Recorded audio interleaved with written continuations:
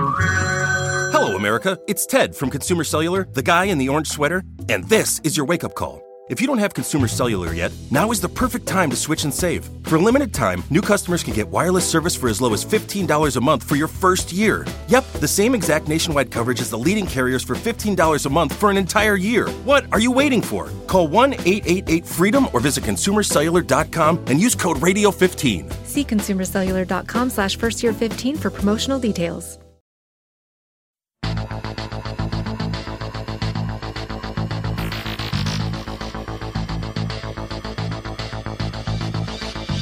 Hi, I'm Sabrina Stierwalt, and I'm Everyday Einstein, coming at you with a bit of a cold this week, but still bringing you quick and dirty tips to help you make sense of science.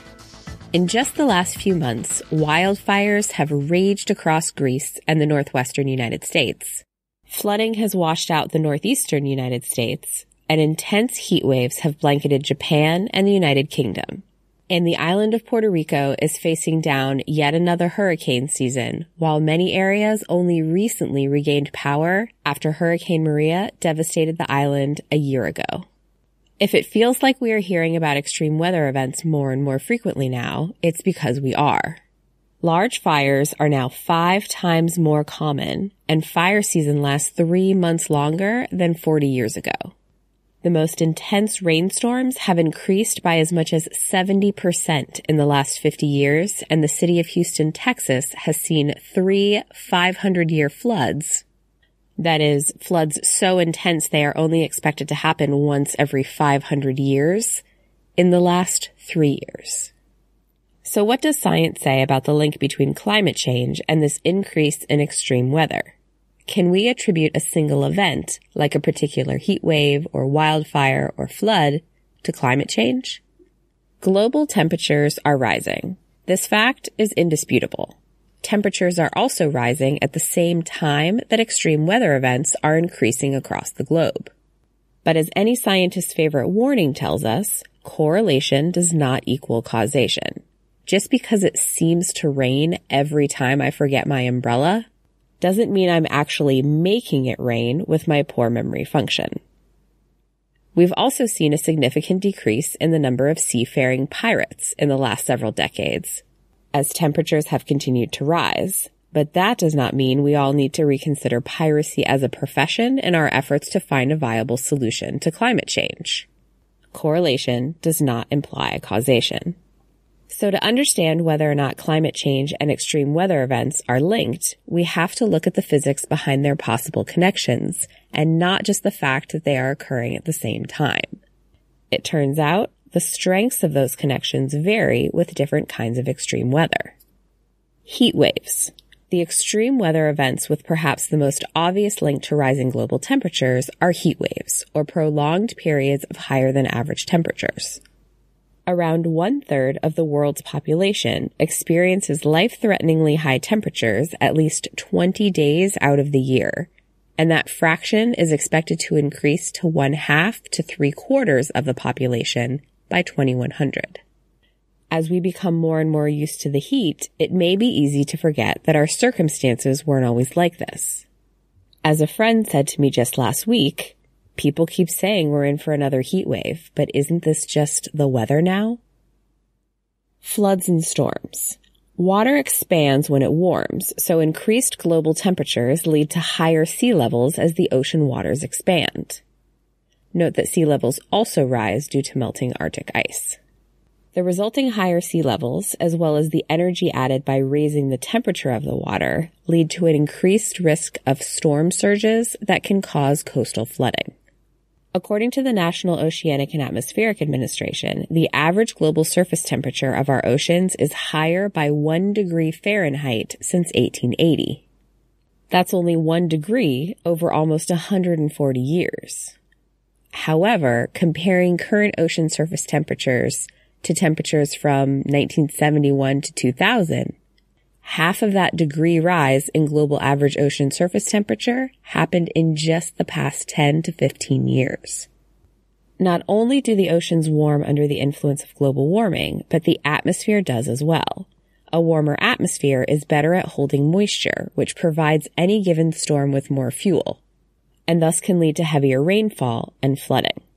This increased moisture can also cause more precipitation in the form of heavier snowfall when temperatures are colder. Fires. Higher temperatures lead to more evaporation of water, leaving soil drier, and thus better fodder for spreading fires. Snow also melts earlier each year, which also results in drier conditions. Tornadoes and hurricanes. Evidence of direct links between higher global temperatures and an increase in the intensities of tornadoes and hurricanes is less clear than with these other weather phenomena.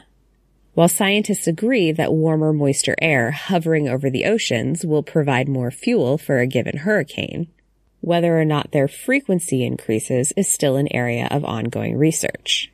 And tornadoes involve factors like variations in vertical versus horizontal winds that complicate their connection to higher temperatures alone. As summed up by the International Panel on Climate Change, a group of leading climate scientists from around the world, climate change is leading to changes in the, quote, frequency, intensity, spatial extent, duration, and timing of extreme weather and climate events. So can a single particular extreme weather event be attributed to climate change? 10 years ago, the answer to this question was a solid no. Such extreme events like heat waves and major storms have happened throughout history, so climate scientists were hesitant to blame climate change, and especially human-induced climate change, for any single event. But the science of identifying singular extreme weather events as results of human-caused climate change is changing fast. This new field of study even has a name: Event Attribution Science. The National Academies of Science, Engineering, and Medicine recently published a 186-page report on the latest findings from event attribution science. But in case you don't have a full day to spare on the full report, they summarize their findings in a helpful infographic. In order to link a single extreme weather event to human-caused global warming, scientists will need 1. An event they can simulate in models, 2. A record of observed related weather trends that is long and frequent enough to show trends, and 3. Physical processes that are well understood. Computer models of climate events are like having multiple Earths where scientists can run different versions of the same experiment. Each individual input to the model, like air temperature, ocean temperature, human activity, etc., is its own knob that can be dialed up or down in the model. So scientists can look at individual events like Hurricane Harvey and set all other conditions the same, but remove human greenhouse gas emissions to see if the effects of the storm are as devastating as they were in reality. So why are scientists suddenly better at building and using these models?